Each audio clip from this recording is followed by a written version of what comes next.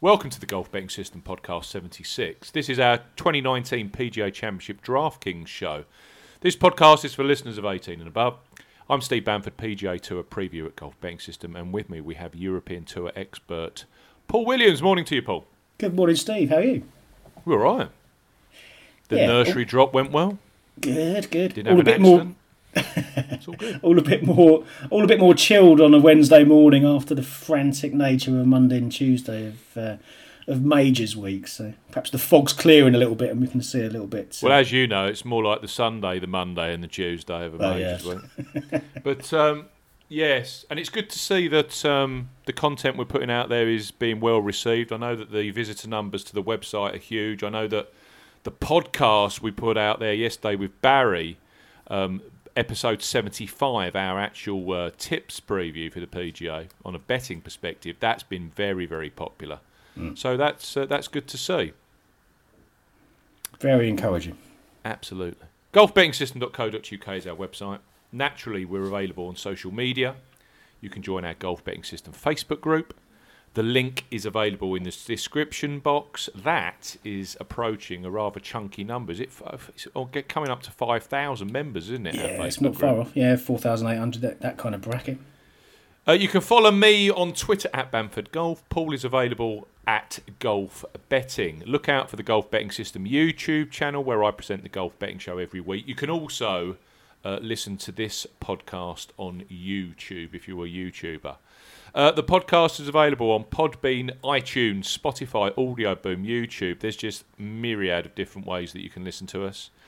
And naturally, our currency is basically rate and review. If you can rate and review us on iTunes, and naturally I will read them out at the start of next week's show. Those ratings and reviews are so important with iTunes. They just help to spread the word about this podcast, and the number of listeners is growing consistently, so thank you one and all. Right, I know that we've got a lot of listeners, especially over here in the UK, who've probably never played DraftKings, Paul. Clearly over in the States, and we'll have a chunk of listeners over from the US and Canada listening to this. But it's clearly obvious that the game's growing over here in the UK, and I know that DraftKings have recognised that, and they're pulling together a very exciting new customer offer for this week's PGA Championship. Yep. Free entry with no deposit. Now, you can't argue with that, can you?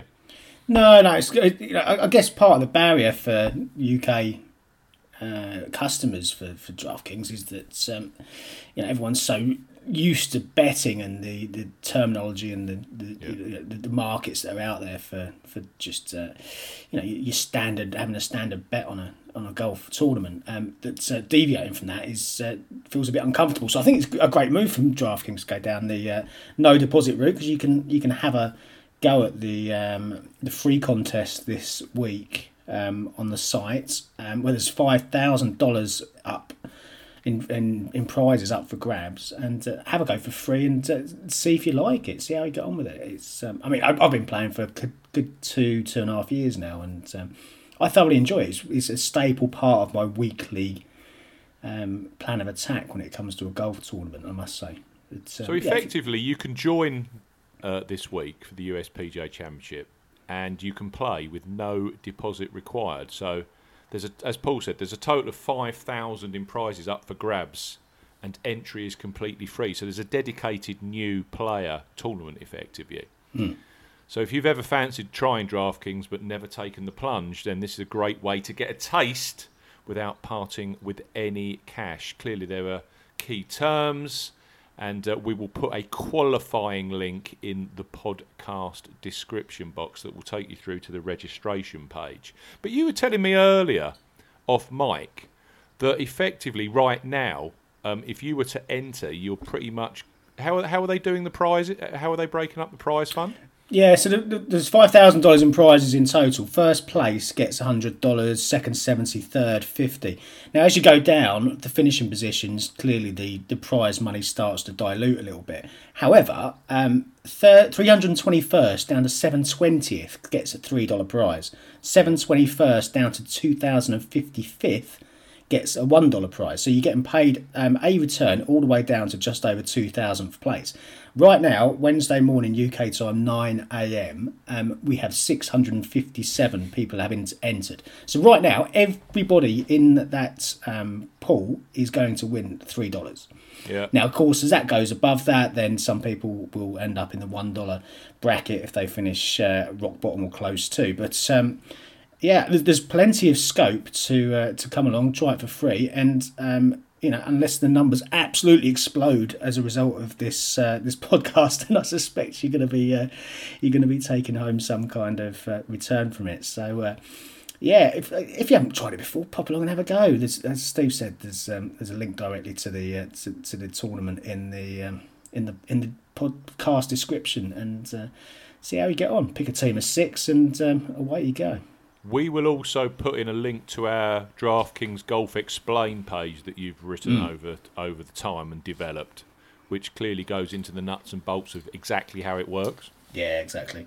Yeah, so it gives you a little taste of the basics of it and how it all hangs together. And if you've played fantasy football in the past in any shape or form, then the principles are very similar to that. You just pick a team of 6 within a certain defined salary total, and once you've submitted that team, you sit back and watch them in real time as to how they perform, where they make birdies, bogeys, move up and down the leaderboard, etc. But yeah, all great fun. We've had a question in from our good friend Hans Gevers, who's a very good supporter of the podcast. Thank you, Hans.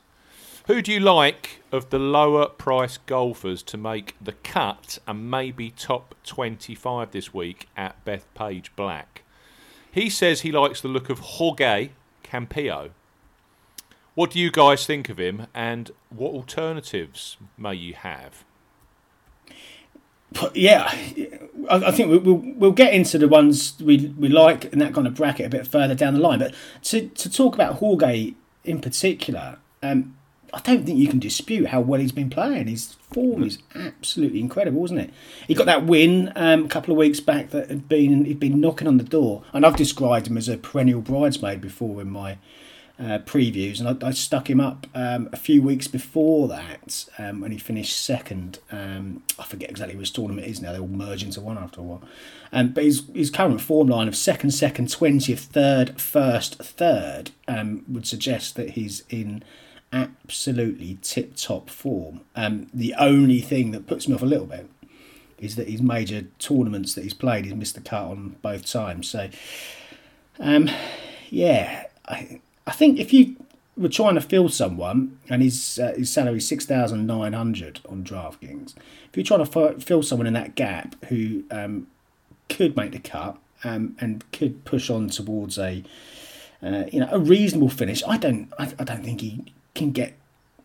I don't think he's got the experience to get close enough to actually win the tournament. And I'm debatable whether he can go much higher than top 20. But if you're picking someone at that kind of range, and he finishes 18th, 20th, 22nd, he's probably returning what you would hope from a player in that kind of price bracket, I think. What are you physically looking for this week with the DraftKings angle? Clearly, I mean, I think we'll both agree that this is going to be a bit of a brute this week. I'm looking at the weather forecast right now. A little bit of scattering of rain from midnight onwards to add to a course that's already pretty wet. Mm-hmm. So it's going to be soft, it's going to be long. It's going to be pretty cold tomorrow. It's only maxing out at 22 degrees Celsius by 5 o'clock. Yep. Around about 11 o'clock, it's 18 degrees. So, that ball is not going to be zinging out there for any of them. So, on a golf course that is very, very long and a par 70 with only one reachable par 5, and a lot of long par 4s and par 3s, I do think, and we've seen this with winners here in the past, from Woods in '02 forward, they've all been drivers of the golf ball that have been in the top 40 of the ranking that particular season. So I do think you need a little bit of length to actually win the tournament. Yep. But I mean, we're seeing 10 to 15 mile an hour winds Thursday. Friday's the interesting day. It's going to be gusting up to 25, 27 miles an hour around about late morning through lunchtime. Yeah, so it's going to impact every player likely, whether they're finishing their round in the morning. Well, this is it, mate. I mean, at the end of the day, you take Friday, 8 o'clock in the morning, it's going to be 16 degrees and gusting to 20 miles an hour. It only warms up to 20 degrees by 11, and it's gusting 26 up to 30. So that for the morning starters on Friday, that is going to be particularly nasty. It starts to taper off a little bit in the afternoon, and the course... the actual temperature does warm up. It's reaching 23 degrees by late afternoon with the gusts down to around about 10 to 15. So you might find there's a little bit of advantage for the later starters on Friday. Yeah. Yeah. Which actually, when I was looking at it across Sunday and Monday, is actually reversed out. Yeah. In my mind, it was almost working that the early starters were getting an advantage on that because of that Friday. Yeah, it's difficult to second guess it. It looks like over that the weekend before. Yeah, it looks like that weather's rolling through a little bit earlier than anticipated. So that's an interesting angle. Potentially late, early having a slight disadvantage. Yeah, it's and I guess the situation, the privileged situation we're in over in the UK is that we'll have a few extra hours of sensible hours of daytime to actually review the latest forecast before pulling the trigger. Tomorrow, I know the guys over in the States. It's kicking off early morning, isn't it? Effectively, so 6:45 a.m. Over on the East Coast. So yeah, I think if you boil down the skill sets required, total driving for me is one of the key aspects. I think you've got to be long. I was looking at some of the feedback from the players. Matthew Fitzpatrick put on a video yesterday showing the depth of the rough around the bunkering. So you've got the graduated rough as you'd expect, but as you get further away from the fairway, some of it was particularly thick and particularly long, and that was without him actually going into the real. That was in between the green and a bunker. Absolutely, yeah.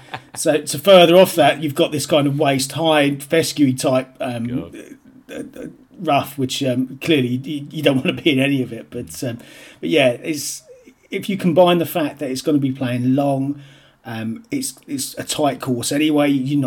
People aren't going to be hitting every fairway. That's for a fact. The rough is thick. The rough is going to be wet. And then further off the fairway, the rough is wet and brutal. Then it's going to be a challenge, I think. And I think you need to be long. I think you need to be straight. Total driving for me is a big part of it. Strokes gained from off the tee, strokes gained from tee to green are going to be where this tournament's won or lost, I think. Just on a course basis.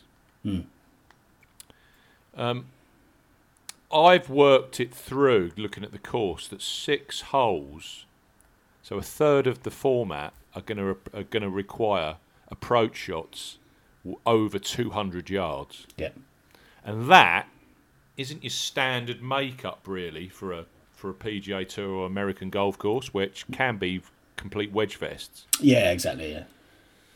So that kind of distance, one of the things I've looked at is GIR from anything from 175 through 200 and over 200. Because if you can consistently hit greens here, as we know, this isn't going to be a putting contest.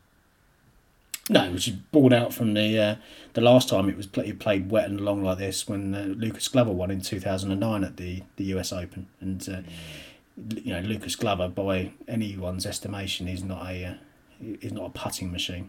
And we've kind of got we got our heads around this last week in our preview show, which we did with Barry O'Hanrahan, that we said last week the winning score is going to be single digits. Mm-hmm.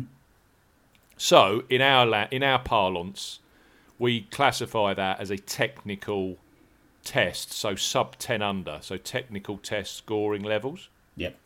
So if you want to go to Golf Betting System and look at our predictor model, there's a tab on there for rolling results on the PGA Tour of tournaments that have actually, where the winning score has been less than 10 under. And just to run you through some names, Dustin Johnson tops that, Jordan Spieth at 2, Rose at 3, Day at 4, Fowler 5, Scott 6, Billy Horschel at 7, Casey 8, Bubba Watson, Sergio Garcia round out the top 10. I'm surprised by Bubba, but I think a couple of his wins at the Masters, or one of them, was definitely single digit. Yeah, yeah. And I know that Bubba's made a bit of noise across the Twitter sphere the last couple of days with people quite sweet on Bubba for this week. But we can go through that in a minute. Yeah, yeah. I mean, for me, so we effectively think it's going to play long, it's going to play soft for the first couple of days, and it's going to be a par fest. Yeah, where if you can pick up if you're shooting 68s across the day, you're not going to be far away at the end of the tournament.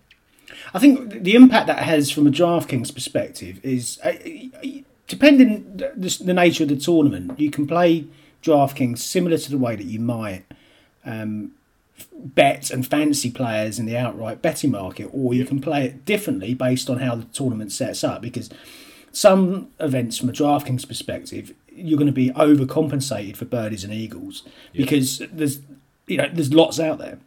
Yeah, on a like birdie last week at the Byron Nelson. Exactly. Yeah. On a birdie fest where you're making birdies, eagles are relatively easy to come by, and there are plenty being made. Then players who don't finish right at the top of the leaderboard can be scoring very heavily simply because they're making these birdies and eagles, and offset by a number of bogeys. Now, so burn or bust from a player's perspective. Yeah, but that isn't going to be this week, is it? If you're going for the burn strategy, you are going to get burned. You're going to be missing the cut. I think so. With two par fives, one of which, as you said, is a very long, well over 600 yard par 5. It's going to be a 3-shotter for the vast majority of the field. Yeah. So eagles are going to be extremely rare, I think, this week. So you're not going to be getting many bonus points for eagles. Birdies are going to be at a premium. It's not going to be easy to make birdies. Bogey-free rounds, the bonus that you get from DraftKings for a bogey-free round, how many of those are there going to be? It's not going to be particularly common, is it? Your 4-round sub-70 bonus, how many players are going to produce 4 sub-70 rounds this week? I don't think any will, personally. I can't see any players in it. Perhaps the winner goes round with 4 69s and 68s. Perhaps that's how they get it done, but it's going to be a true rarity to be picking up 5 bonus points for getting a player who manages to go around in 4 sub-70 rounds. So yeah, for me, the way to play this week probably has far more correlation to the final leaderboard than the intricacies of DraftKings scoring. So picking players who are actually going to do well in the tournament in itself could be the key to unlocking this week's DraftKings contest. Which makes it difficult, doesn't it? If you're going for a strategy where you're going for a couple of the 10,000 guys at the top, and then you're filling it with rogue traders at the bottom, your 6,000s. If you're looking for a scenario where making the cut isn't just going to be enough, you want players that are going to be at least in the top 20 at the end of the tournament. If the final leaderboard is going to be that important to the final result. Yep. It's actually, I suppose, that mid-range. It's getting those players right in terms of that range, 9,000 through 8,000, who the guys that are definitely going to be in at the top of the leaderboard at the end of the week. Yeah. Well, as we know, I mean, if we're talking predominantly about the Millionaire Maker this week, because that's going to be the contest that really captures the attention of the DraftKings players this week. And to stand a chance of making any decent money, to stand a chance of getting close to taking home the $1 million, you've absolutely got to get 6 out of 6 through the weekend, and that's easier said than done. Now at the Masters, where you've got a field that's restricted to 90, you've got the cut rules. You can end up with 60, 70, 80% of the field making the cut. So 6 out of 6 is it's relatively straightforward. Unless you've picked the Sergios or the Cases at the Masters where they miss the cut and absolutely torpedo your team. This week you're back to general cut rules for the PGA Tour, top 70 in ties. You've got a full field of 156 players, so there's going to be a lot of players who do miss the cut. Now, of course, you've got the way that the US PGA sets up. You've got players who probably are not going to make the cut. Some of the club pros and some of the players that you could scrub from your list relatively straightforward, but that's a lot less in terms of proportion versus the Masters field. So picking 6 players first and foremost who are going to get through to the weekend is going to be quite a challenge. And if you going back to your point just a second ago, if you're going for this kind of stars and scrubs strategy where you're going to pick 2 from the top and any other 4 who are going to be averaging circa 7,000 there or thereabouts in that kind of bracket, depending who you go for at the very top. Finding 4 players in that 7,000 or sub 7,000 bracket who are all going to make the cut this week,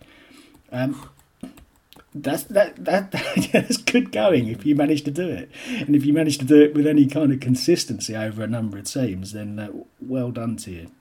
It's a brave strategy. Let's go through this slightly differently to what we get, the norm. Let's actually start from the bottom up, yeah? So let's talk about some players that a lot of listeners may not have heard of, because there's going to be a lot of North American listeners, and we've got a lot of European Tour players down here, sub 7,000. What players in that list actually interest you this week? I know that we agree on one. Yeah, I mean, starting from the very bottom, well, not very bottom, but going up. We agree on 2 actually, but go on, yeah, you go. Julian Suri. Yeah. 6,400. I think that's a cracking price for a player at that level. His incoming form's good. I backed him at the week after. It was the China Open. It was the Hassan Dur, actually. It was the one that was following his. He finished 4th at the. Yeah, that's right. He finished 4th at the. Finished 4th at the Indian Open, where he just had a nightmare on the 14th hole there, which is a brutal hole. I backed him on his next start in Morocco, and he finished 2nd there. Finished 19th in China on his start after that. So he's in some decent form. He came back. He had a hernia surgery at the start of the year, which had been bothering him at the back end of last year. But he's come back stronger. He's kind of taken this Brooks Koepka route to try and to develop his career by working through the Challenge Tour on the European Tour onto the European Tour itself. He's got his maiden win at the Maiden Denmark back in at the end of 17. I think he could go well this year, this week, and at 6,400. And he's a New York boy himself. He was born in New York, so it will feel like a home event to him, I guess. Even though he's been plying his trade overseas for a few years now. His form in is 24 to 19. His total driving numbers across those 4 tournaments: 17, 17, 2, 13. And this is a man that on the European Tour is always in the top 10 for driving distance at every tournament he plays in. Yeah. And he was in the top 20 last year at Bellerive at the PGA Championship. Yeah, exactly. And I think, didn't you say he was also top 30 at the Open? I think he's a far better player than he's been given credit for in this scoring in the way this sets up. And yeah. That won't bypass a number of the savvy people who are doing DraftKings week in, week out and keeping an eye on the European Tour. But clearly, from his pricing, he's been overlooked, and he's going to be an integral part of the teams where I'm picking players that need to be coming in at that kind of price bracket. And of course, picking a player down there does give you a bit of scope for a little bit more further up the list. That's for sure. Now, having tipped him up last week at 60 to 1 and he almost won the tournament, I think it's clear to say that in this category sub 7,000, Scott Piercy at 6.5 is going to be the chalk of this particular category in terms of ownership. Yeah. I mean, the guy that clearly played last week with no bogeys, he's bound to bogey the opening hole this week. Yeah. If there was a bet to have, you'd have it that Piercy will bogey the first. Yeah. But I think Piercy, I mean, his credentials are going to be difficult to not go with, especially on the basis that back in 2016 he was in the top 5 at the US Open, played at Oakmont on Poa-annua greens, and then he backed that up with second place at Bridgestone at the World Golf Championship on his outing. Now, he can mix it with the very best when he's on song. Yeah, he can. His game is great at the moment. 2 third places on the bounce.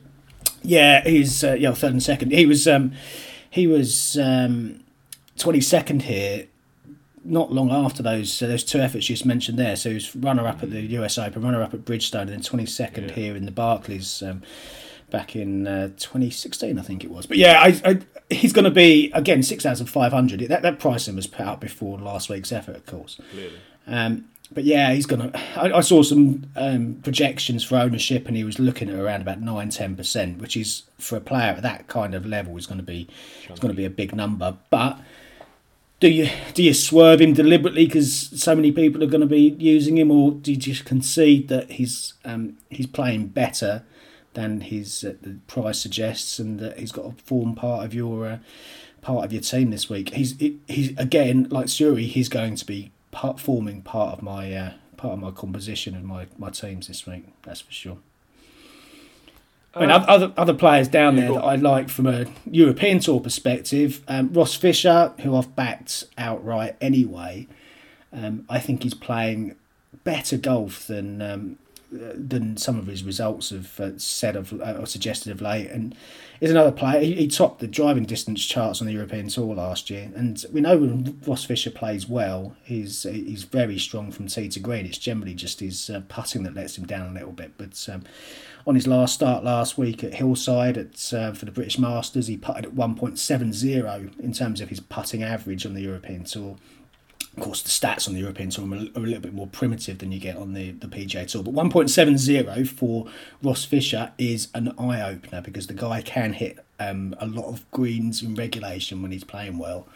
And been listening to what his coach Dennis Pugh's been saying, and Dennis is clearly sure that the Fisher is very close to doing something good. And if you go back, his best effort on his best major effort of his career so far came at this course back in 2009 when he finished 5th. So some positive vibes from that. I've backed him outright at 350 to 1 to win the tournament, but his pricing here 6,500 demands a bit of inclusion in my view. There's 2 other names that in there that I think maybe even 3 that I know that I'm potentially interested in. Max Homa, who actually, if you look at his statistics, is very strong from that iron range that I was discussing earlier. Yeah. 20. What we got? We got 26th for GIR from 200 and above. He's also 18th for proximity from that range. Yeah. And you might find with Homer, he's pumped up, clearly off of his first maiden victory on the tour. Won the longest driving competition yesterday, although it's debatable who turned up for that, looking at the results. But Homer could be one that sneaks into the picture. We've seen it before where a player's clearly on a high. Another one I know that you're interested in, and I can't disagree, is Corey Connors. Yep. Who, if you're looking from a total driving ball striking angle, Corey Connors is exceptional on the tour. Yeah. Clearly won in Texas a few weeks back. Tends to like longer golf courses. We don't know about how he's going to handle the major aspect of it. Clearly that's a negative against him. But Connors, from a statistical perspective, he's the kind of beast that finds fairways, finds greens, and he's long enough off the tee as well. He's second for GIR from 175 to 200, and he's 25th above 200. So it just shows you the ability that he's got with the long irons. Yeah, and that marries up well, as you said right at the start, with Bethpage Black, and 22nd for total driving as well. As you say, won Texas 5-6 weeks ago. Yeah, So and that's a beast of a course, isn't it? San Antonio can be. Yeah, so it's 6,800. Yeah, there's again. Saying that, didn't he shoot something silly there? It was birdies for fun. He annihilated the field that week, didn't he, Connors? He was very, very impressive, Corey Connors. So at that kind of price, again for these sub 7,000 players, 6,800, he's strong. Lee Westwood interests me. I've put Westwood up for a first round leader, and I think Westwood playing more relaxed golf nowadays. He could start strongly, and if he does start strongly, you might just find he hangs around for a stretch of this golf tournament. And again, it's 6,800. Could he justify that price and finish in the top 15, top 20? Quite possibly. Matt Wallace is a player who I think for years to come in the future will be a staple part of consideration for major championships. The guy's got a major mentality. He's very focused. He's very he's very much a major player in terms of his approach to the game. Very critical of how he performs. Had a massive chance to win the British Masters last week. Came up just short, but he's the kind of player. And again, he's long. He's total driving. If you were to pick it up on the European Tour, when he's playing well, he's a very strong driver. He's a very good putter as well. So I think Matt Wallace could go well here this week. And there were two players in that sub 7,000 group that I would say who are the likeliest to finish top 10 this week, it would have to be Wallace and Piercy. Because Piercy's done it in the past. We know that he loves soft golf courses, and we know that Matt Wallace is something special. I mean, we were pushing for him to be included in the Ryder Cup team last year. Yeah. Amidst a barracking of, it won't. But he's that good, isn't he? I mean, yeah. He's the kind that mentioned last week at the British Masters how his focus moving forward is getting results at majors. Yeah. So yeah, I'm with you. So a couple more names at that kind of level. Eric Van Rooyen, who's been playing some good stuff on the European Tour. He impressed. He really did impress actually at the Open Championship last year, and he faded away a little bit on the Sunday, but he'd been right in the mix up until then. Eddie Pepperell played so well at the Players Championship this year. I think it's probably a little bit long for Eddie this, but he's been impressive. And I think he's kind of stepping up to the mark in terms of in terms of performing at a higher level in elite company. And a couple more, if we're including players dead on the 7,000 bracket, then Justin Harding, who was really good at the Masters, finished 12th, so bought himself a ticket for next year for the Masters, and it's again from a total driving perspective. He's very strong, and when that long putter that he uses gets going, then he's an impressive player. And Lucas Bergard as well, who finished third. He beat Tiger, didn't he, in the match play, the WC match play. Yeah. Another player who's long, relatively straight, hits a lot of greens in regulation when he's on his game, and he could step up to the plate as well. So both of those guys are 7,000. I think there's, I suspect, given again particularly with the Millionaire Maker, which will have a lot of more casual golf DraftKings players entering this week, a lot of these names will be less familiar with the players this week, and if any of those do pop up in and around the top 10, top 15, then I think they can be justifying their inclusion in some of your teams for the price on offer. All right, let's crack on. We're over half an hour into this pod already. We do like a natter. The sub 8 bracket. What do we make of that? It does include the likes of Sergio Garcia, who I think is probably going to be the highest owned of the week. A decent pivot for Garcia would be a Gary Woodland, whose stats are very, very impressive, who's clearly got he got a top 10 here at the recent Barclays in 16, maybe a top 7 or 8. Woodlands at 7-7. If you want grinding ability, someone that's likely to be there or thereabouts come the final show, Kevin Kisner's at 7-7. He does like to peak for majors. I know that Jason Cokerag's going to be hugely popular this week. We know that he's popular over here in the UK from a betting perspective. I doubt if that's going to be any different from a DraftKings perspective. And there's one name a little lower down in that bracket that I like the look of, and that is Charlie Hoffman, down at 7-1. Yep. You look at Hoffman's numbers, you know, those key numbers I was talking about earlier from 175 and out. Yep. Hoffman's mighty impressive in that area. 17th for GIR above 200 and also in the top 50 for proximity. And his game's rounding quite nicely. I know you've tipped him up in the first round leader market, and why wouldn't you? Because his record in that is so stellar. Yep. Again, soft golf course, confident at the moment. I think Hoffman's got a decent enough record at someone like Torrey Pines, which has got close links to this. So I think Hoffman at 7-1's not a bad play either. No, I do like Hoffman myself. As you say, I've put him up first round leader, and I think on a soft golf course, if Charlie can get off to a decent start, again, I think you could see him hang around.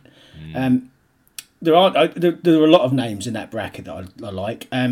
Garcia, I think you're right. I think he will be very highly owned, and the off-putting factor for me is he's missed the cut on his last 6 major championships, but he's got a great record around Bethpage Black, so perhaps that's a more important factor than what he's been doing at the majors, and clearly his recent form has been stronger as well. He's got including that pairs event, he's got 5 top 9, top 10 finishes over his last 7 or 8 starts, so that's strong. Stenson's got a good game for this particular track. So is Louis Oosthuizen. I think Louis is going to be relatively low owned, and I think he could be a good play this week.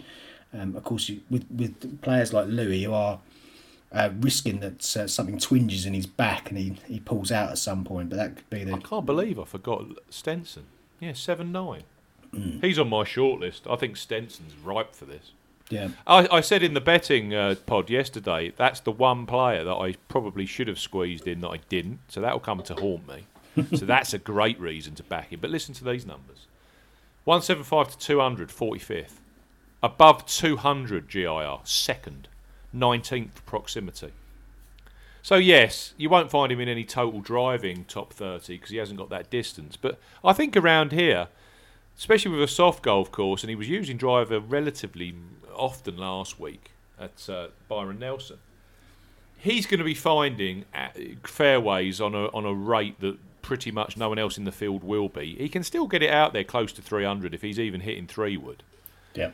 And he's got a decent enough record in New York. I know he was third at the PGA held at Oak Hill in 13. He's done well in various different Barclays events on the Poana Greens. I think Stenson is a very, very good pivot point with Garcia this week. If you don't want to touch Garcia, Stenson at 7-9 will be lower owned. And I can see Stenson easily being in the top 10 this week on a real grind fest. And don't forget, 6th last year at Shinnecock Hills at the US Open as well, just down the road. Yep. Yeah, no, there's lots to like with him. I agree on a number of those players. I think Lucas Glover's going to be well supported in this. Joel Damon as well, who often gets off to a fast start. He's got some positives about him. The name that I think is going to be overlooked quite readily here, but who could go well in this bracket is Hao Tong Lee, who has been playing some pretty tidy stuff over on the European Tour. He came over. He played some PGA Tour events, and it didn't quite work out for him. But he came back to the China Open on his last start on the European Tour. Finished 4th. He's 5th for total driving that week. He is a good, relatively accurate driver who can play well at the major championships. Listen to this, Paul.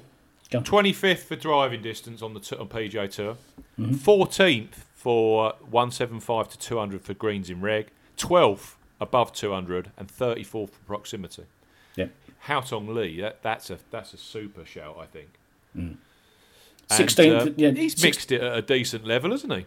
Yeah, he has. Yeah. He had that Didn't flying. he finish in the top 5 at the Open a few years ago? He was third at the Open in 2017, and that was courtesy of a very strong final round. Yeah. But again, if we're talking about finishing positions this week being critical, if you can produce something like that and fly through the field on a Sunday from a non-contending position and finish top 5, top 10, at that price, it's going to reward you in spades from a DraftKings perspective. 16th at last year's US Open as well. So in terms of tougher US Open tracks or tests, I don't think there's a problem there. There's a lot to like about Haotong Li, I must say. There is. It's going to be very overlooked. Another one who's going to be overlooked that I mentioned in yesterday's pod is Shane Lowry. I think could go well. Mm-hmm. His numbers at the RBC, where he finished third in the end, were very, very, very strong. His total driving's been excellent of late, and as we know, winner at Bridgestone, World Golf Championship in 15, second, or he was leading the US Open at Oakmont for a long, long time on Poana greens. I think Lowry could go very, very well. Yep. He actually putts really well on Poana. Yeah, no. He's 7-2, and he'll be very low owned, I think. Yeah. No, I think he's got a better chance than is being suggested by his pricing. Right, let's work our way up. We're now getting into this mid bracket. What about sub 9? So 8, 9 through 8-1. Yeah, 8, and we've got Phil Mickelson at 8. There's some good names in there that you could make a case for. Bryson DeChambeau, Tony Finau, Matt Kuchar tends to bring his game to the major championships. Jordan Spieth's in there at 8-6. If you can take a chance on Spieth that he's going to improve massively. I mean, none of those names really resonate for me, I must say. But there's some big names in there for sub 9,000 players. Hideki Matsuyama, I know Barry's keen on, as he went through in the betting podcast yesterday. I mean, for me, if I'm picking one player out in that bracket, I think it probably is Bubba Watson. 18th, 10th, 13th here from the times that he's played Bethpage Black. We know how long he is. We know when he's playing well, his total driving can be particularly good. The thing with Bubba is when he likes a track, when he gets on with the track, it sparks this mental positivity and a positive approach to his game, and he can play well. If he goes to a track he doesn't like, he kind of downs tools from the first shot, and it just doesn't work for him. And I think, given that he has had some positive results here, he could reward at 8,000 dead. So yeah, if I'm plucking one name out of that bracket, it would be Bubba, I think. 4th at Copperhead, which we know is a beast, mm-hmm. and 12th at the Masters last time on his individual stroke play. And he kept the rust off. 34th in Louisiana in the teams event. Yep. So yeah, 8,000 on Bubba. I think that's going to be well used option. I think Bubba at that price point. I think Cantley is going to be hugely popular, but. Well, from what I'm seeing with Cantley at the moment, it's his short game and putting that's saving him. His long game is way off. Yeah. Which around here could be a major problem. Yeah. You'd never ever put up Paul Casey. I know that for a fact. No, in the outright betting market, driving this season is phenomenal. In the outright betting, I wouldn't touch Paul Casey. No, he's clearly playing some good golf, and again at 8-3, should he warrant some support in a couple of team variations? He could finish 10th or 12th. Is that good enough for 8,300? Probably just about. I'm not sure you'd be able to build that and win the overall $1 million if you're going to need to have a nigh on perfect team, I think, to get close to winning that. But Casey 8-3, I'm not sure I'd swerve it completely in terms of my build this week. Any love for Scott 8-1? Difficult to tell, isn't he? I was quite sweet on him at the start of the year because of the way he started, and it's I wouldn't say it's fizzled out, but it just hasn't really progressed so far. In terms of top 20, if you go to the stats that we produce on the site, if you look at recent majors stats, then he has the most top 20 finishes of all the players in the field since 2011. So for sheer consistency in major championships, Adam Scott's there. And you are going to get a run for your money at 8-1, are you? But whether you're going to get a top 5 finish or top 10, difficult to know, isn't it? Yeah, but again, his long game does suit the track. There's a positive tick next to him in terms of my analysis. So again, when I put all my teams together, there may well be a proportion of Adam Scott in there. I must say, of all of the brackets, that 8, 9 through 8 is the bracket I've got least interest in. I find it difficult to actually pick players from there. And then I'm like I'm a bit like a candy in a sweet store. Anything sub 8 or anything from 9 to 10, I get excited looking at so many names. Mm-hmm. Oh, there's plenty there. None of this is going to be earth-shattering for the listeners, but I can see Xander going very well at 9-1. Mm-hmm. Fowler's got a chance if he can sort himself out mentally, and whether he can conquer the Poana Greens, which I've got a little bit of a question mark with Ricky, but we'll see.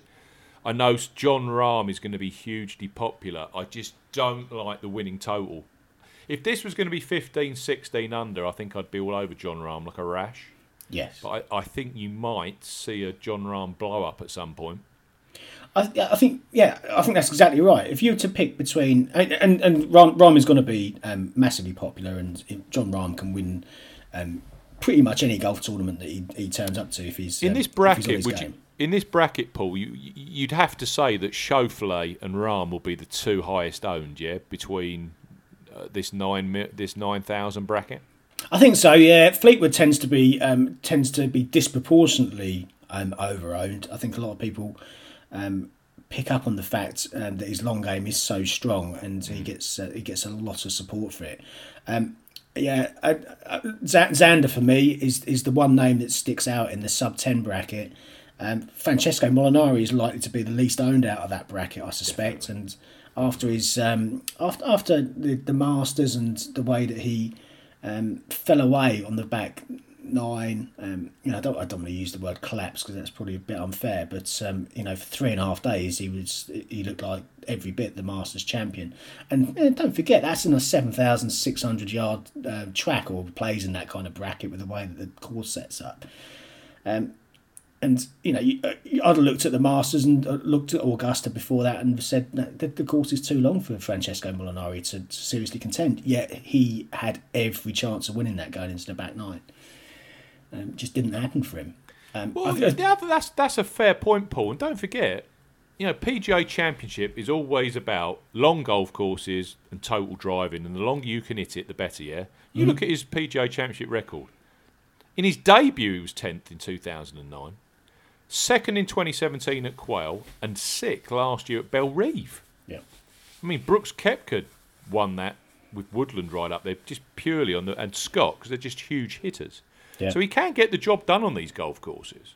I think he's going to be the lowest owned in the bracket, isn't he? Yeah, he is. I think if there's a pivot play in the top part of this field, it is Francesco Molinari, and you could take a chance on him. And if he finishes 6th, finishes 4th, then you could be leapfrogging an awful lot of people who've deliberately swerved him this week. Yeah, interesting play there, mate. Yeah, if he finishes 38th, then you've wasted your pick. But that's the chance you take in this game. He's paired with Tiger again in rounds 1 and 2 with Koepka. I mean, that's the negative I see. If he was hidden away in a nice group, with just anybody else, I don't think it'd be an issue. No, but he could end up playing with Tiger all 4 rounds if he plays well, couldn't he? Oh, yeah. And if there's one guy that's mentally strong right now, it's Francesco in terms of majors, isn't it? Bar the back 9 at Augusta. It wasn't a total collapse. It wasn't a Jordan Spieth from a few years ago, was it? No. No, it was Tiger's time. It was Tiger's tournament, and Exactly. whether whether his head coach, his mental coach, has got enough positivity into him since he returned from America on that particular foray, and he goes out there fresh and raring to go. That's the debate you're going to have, and I do think that, as you say, if there's going to be a pivot play in that actual area, Molinari's the man, isn't he? Yeah. Any love for Justin Rose this week, or do you think he's too expensive at that 9.9? I think you've got to cut your or make your decisions, haven't you? And for me, in that bracket, it's Xander and Molinari will be the two that I kind of flip round. Yeah, I can see that there's a lot of logic for Rose. I know you're warming him. I know you've backed him outright as well.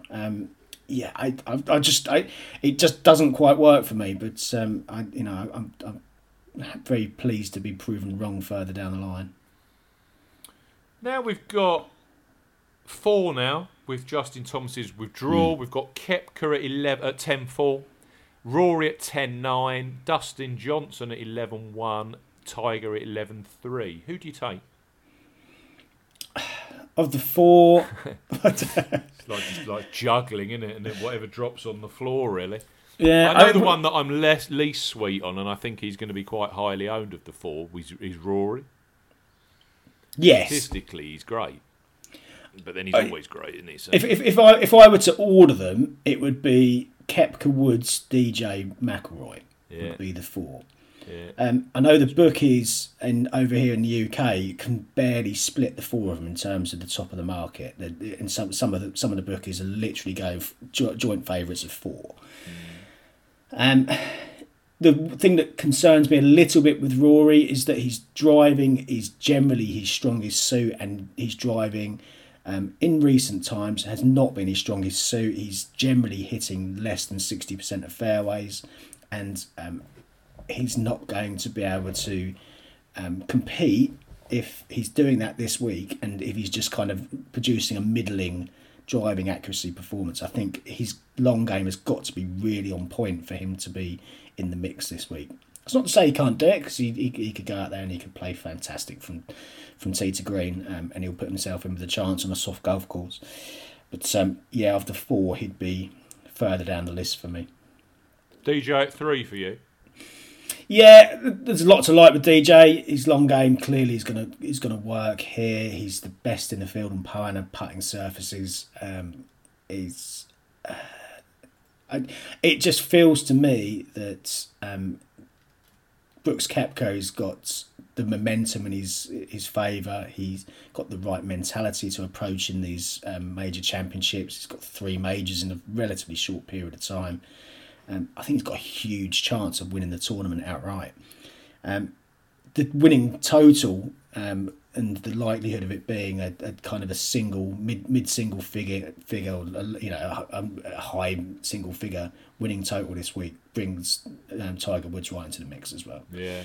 And he's priced accordingly. He's the top price player in terms of DraftKings. He's one of the clear favourites or joint favourites in terms of the outright betting market, and quite rightly so. And there's no reason to suggest that he can't win it either. It's a fascinating market. For me, I think I'm going to have to create some variations of teams that just juggle Koepka, Woods, and a little bit of DJ sprinkled in there. And the one I'm going to be leaving alone is Rory, I'm afraid. I can't see any way that Woods doesn't top 5 this week. Personally, I just think that this course is right for him. The winning score's right for him. Mm-hmm. And I could see him and Koepka being very close buddies throughout this tournament. They play in groups 1 and 2, rounds 1 and 2, and you could see those two sort of playing throughout the tournament. Close together on the leaderboard, I think. Yeah, this kind of brings this stars and scrubs strategy into play. Could you squeeze 2 in? Could you and then construct a build team that's everything got round Woods the and 7,000 Koepka? mark. Yeah, Woods, Koepka, and then four scrubs who can A somehow. Piercy, a Wallace, Lucas Bergard. a Charlie Hoffman, maybe. Yeah, there's ways to play it, and then mix it up with a bit of DJ in there as well. It is a fascinating conundrum this week, it must be said, because there are multiple ways you could play this. You could ignore the top four and start building a team from the Xanders and the Justin Roses down, and the Rickies. Yep, Tommy Fleetwoods. This is the challenge. But yeah, clearly there's going to be some very popular players, and I think we've highlighted a few of them for right reasons. As you said, Jason Kokrak's been backed off the boards in terms of the betting markets, and quite rightly so. He's going to be popular, I'm sure. It's a middling price. Scott Piercy, 4 bogey-free rounds last week, is going to capture the attention of an awful lot of people. It's a mid 6,000 price as well. And then you've got these guys at the top. Any one of 3 or 4 could quite conceivably win this golf tournament. And with the way it sets up, and as we've said a couple of times, your reward for finishing positions this week from a DraftKings perspective is going to be very high compared to some other weeks. So pick those players who are going to go well, I think, would be my angle. A nice obvious way to end the show. Yeah, absolutely. Another obvious way to end the show is just forget if you're new to DraftKings, of course, and you do fancy having your first play this week, you can, with no deposit required, enter this 5,000 market, which is purely for new starters this week, completely free of charge. There is a link in the description box, and if you want to read more about how to play DraftKings, read Paul's DraftKings Explain piece, which again we've put a link through in the description box. Right, thank you for your time, Paul. Much appreciated. Best of luck with your teams this week. Absolutely. Back to the normal stuff next week. We will be back with Golf Betting System Podcast 77 for the European Tour and PGA Tour next week. Thank you for listening. Enjoy the PGA Championship. Goodbye.